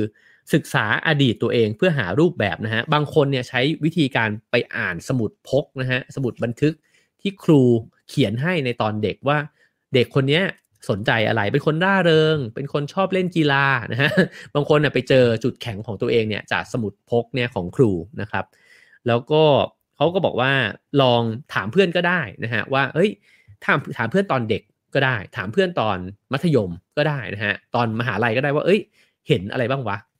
กูชอบทำอะไรวะชอบอยู่ตรงไหนนะฮะ เวลาทำอะไรแล้วเรามีความสุขนะครับก็ถามได้นะครับนอกจากรู้ความเก่งแล้วเนี่ยให้รู้ความไม่เก่งด้วยนะฮะว่ามีอะไรที่เราไม่เก่งเลยเพื่อนเนี่ยควรจะบอกเราบ้างนะฮะบางทีเราบอกว่าเราอยากทำอันนี้มากเลยเพื่อนที่ดีเนี่ยควรจะสะกิดนิดนึงว่าแต่กูว่ามึงยังทำอันนี้ไม่ดีนะเว้ยนะฮะก็ถ้าอยากทำก็เรียนรู้ได้นะครับก็แล้วก็รวมถึงงานที่เคยทำมาก่อนหน้าอันนี้ก็น่าสนใจฮะเขาบอกว่าคุณลองทดออกมาก็ได้ว่าคุณเคยทำงานอะไรมาบ้างนะฮะไม่จำเป็นจะต้องเป็นอาชีพการงานแบบเข้าออฟฟิศหรือว่างานที่ทำส่งตลอดนะฮะแต่ว่างานทั่วๆไปแหละที่เคยทำมาเนี่ยแล้วคุณอาจจะเห็นจุดร่วมกันก็ได้ว่ามันมีบางอย่างว่ะที่มันเป็นงานร่วมกันนะฮะอย่างผมอาจจะทำงานหลายอย่างเหมือนกันแล้วก็ถ้าเกิดว่าลองพล็อตออกมานะครับสมมุติว่าชอบเขียนหนังสือนะฮะออกแบบนะฮะทำงานโฆษณามานั่งเล่าเรื่องแบบนี้อยู่นะครับทำงานบรรยายวาดรูปนะฮะทำหนังโฆษณาสิ่งเหล่านี้เนี่ยมันดูไม่ค่อยเหมือนกันเลยนะครับแต่ว่าพอมาพล็อตรวมกันแล้วเนี่ยมันก็มีจุดร่วมก็คือว่าอยากเล่าเรื่องนะครับก็เราอาจจะเจออะไรแบบนี้นะฮะในงานที่มันหลากหลายของเรานะครับแล้วก็พอเห็นแล้วเนี่ยก็ให้ถามต่อไปว่ามันมีทักษะอะไรบ้างที่เราใช้ชีวิตมาจนถึงวันนี้มันเป็นทักษะที่ทำเราได้ตังค์นะฮะในนี้เขาเรียกว่าทักษะที่ขายได้นะครับก็คือว่าทักษะเนี้ยมันอาจจะเอามารวมนะฮะกับบางทักษะหรือบางคนอาจจะมี2ทักษะที่ได้ตังค์นะฮะแล้วมันดูไม่เกี่ยวกันเลยในนี้เขายกตัวอย่างว่าคุณอาจจะพูดภาษาต่างประเทศได้ดีมากนะฮะแล้วคุณก็อาจจะมีความแคล่วคล่องในเรื่องการทำบัญชีมากก็ได้นะฮะฉะนั้นเนี่ยมันไม่เกี่ยวกันเลยฮะแต่พอมันเอามาบวกกันโป๊ะเนี่ยมันได้งานใหม่เลยว่าคุณเป็นบริษัทบัญชีที่สามารถดีลงานกับต่างชาติได้นะฮะหรือว่ากับบริษัทที่จำเป็นต้องการใช้ภาษาอังกฤษสมมุตินะฮะแบบนี้เนี่ยก็จะยิ่งเห็นมากขึ้นว่าจริงๆมันมีทางไปมากขึ้นกว่าแค่งานที่เราถนัดอยู่นะฮะเพราะงานที่เราถนัดอยู่เนี่ยมันอาจจะไปบวกกับความถนัดที่มันยังไม่ใช่งานก็เป็นไปได้นะครับอันนี้ก็ถามได้เช่นกันนะฮะความสำเร็จทางวิชาชีพที่คุณภาคภูมิใจที่สุดเนี่ยมันคืออะไรแล้วก็เพราะอะไรนะครับหรือคุณอยากให้คนรู้จักคุณในฐานะผู้เชี่ยวชาญด้านไหนนะฮะแล้วก็มีคำแนะนำหนึ่งผมปิดท้ายด้วยอันนี้แล้วกันนะครับเขาบอกว่าถ้าคุณจะขึ้นไปบนเวที TED Talk แล้วคุณจะต้องพูดอะไรสักเรื่องหนึ่งเนี่ยคุณจะพูดเรื่องอะไรนะฮะแล้วก็ถ้าคุณคาดหวังว่าคลิปนี้มันจะมีคนดูเป็นล้านเลยอ่ะคุณอยากจะพูดเรื่องอะไรผมว่ามันสะท้อน2 อย่างนะฮะเราจะพูดเรื่องนั้นได้ เราต้องรู้เรื่องนั้นอย่างแท้จริงใช่ไหมฮะอันที่2ก็คือเราเห็นว่าเรื่องนั้นมันสำคัญมันเป็นเรื่องที่เราอยากจะบอกกับโลกใบนี้ว่าเฮ้ยคุณต้องรู้เรื่องนี้นะฮะ TED Talk เป็นตัวอย่างที่ดีนะครับแล้วก็สมัยก่อนจะมี TED เนี่ยเวลาผมคุยกับเพื่อนเรามักจะนั่งคุยกันว่ามึงว่าพวกเราเนี่ยถ้าจะไปออกรายการแฟนพันธุ์แท้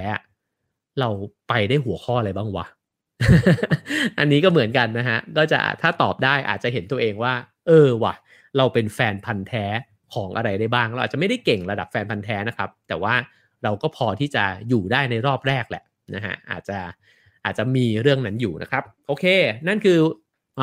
หัวข้อแรกของหนังสือเล่มนี้นะฮะ Pivot นะฮะก็โดยคำมันก็คือว่าการหมุนเกลียวขึ้นไปนะฮะหรือว่าเดือยที่มันมีรอบแกนแล้วก็หมุนขึ้นเพราะฉะนั้นการเปลี่ยนแปลงในชีวิตเนี่ยเรากำลังคุยกันอยู่ว่าในทิศทางที่มันจะหมุนขึ้นไปเปลี่ยนแล้วมันดีขึ้นนะฮะเปลี่ยนแล้วมันใช่มากขึ้นนะฮะจริงๆอาจจะต้องการเวลาอีกสักวันหรือ2วันนะฮะในการที่จะเก็บหัวข้อให้ครบถ้วนนะครับแต่ก็ไม่ครบทั้งหมดนะฮะถ้าครบทั้งหมดจริงๆก็ต้องไปซื้อหนังสืออ่านนะฮะแต่ว่าอยากจะให้ได้ไอเดียนะครับว่าถ้าเราจะตั้งต้นในการเปลี่ยนแปลงทิศทางชีวิตเนี่ยจะต้องยังไงนะฮะเพราะฉะนั้นพรุ่งนี้ก็ขออนุญาต อีกสักวันนะฮะถ้าชอบก็พิมพ์เลข5กันมาได้นะครับก็จะเล่าต่ออีก1วันนะครับก็ขอบคุณทุกคนนะครับที่ฟังมาจนถึงตอนนี้นะฮะขอบคุณทุกคอมเมนต์นะครับแล้วก็คะแนนที่ให้มานะครับเดี๋ยวเราไปต่อกันใน Clubhouse นะครับแล้วก็ขอบคุณสปอนเซอร์ที่น่ารักของเรานะครับประกันสุขภาพส่วนบุคคล Signature Care จาก Cigna นะครับสนับสนุนทุกการรุกของคนไทยให้คุณรุกไปได้ไกลกว่าจุดที่เคยล้ม Cigna คิดและทำเพื่อชีวิตที่ดีของคุณนะครับก็ขอบคุณCignaประกันภัยแล้วก็ประกันสุขภาพส่วนบุคคลจาก Cigna มาณที่นี้นะครับแล้วก็ขอบคุณเพื่อนพี่น้องทุกคนอีกครั้งนะฮะเมื่อตอนต้นผมพูดไปอาจจะตกหล่นไปเพราะว่าหลายคนอาจจะเพิ่งเข้ามาช่วงกลางนะฮะขอบคุณทุกคนจริงๆนะครับที่ให้เงินสนับสนุนนะฮะรายการ Have a nice day มานะครับซาบซึ้งในน้ำใจมากๆนะครับแล้วก็อาจจะใช้วิธีการนี้นะฮะควบคู่กันไปด้วยนะครับก็ขอขอบคุณนะครับในแต่ละเดือนเราก็จะมาบอกกล่าวกันแบบนี้นะฮะขอบคุณทุกๆคนมากๆครับผมแล้วก็เจอกันพรุ่งนี้นะครับ7 โมงเช้านะฮะกับ Have a nice day มาต่อ Pivot กันอีกตอนหนึ่งนะครับก็ขอให้ไปตั้งหลักกันให้สนุกนะฮะกับคำถามตัวอย่างที่ผมได้ยกตัวอย่างให้ไปจากหนังสือเล่มนี้นะครับแล้วเจอกันพรุ่งนี้ครับ7 โมงเช้า Have a nice day ครับ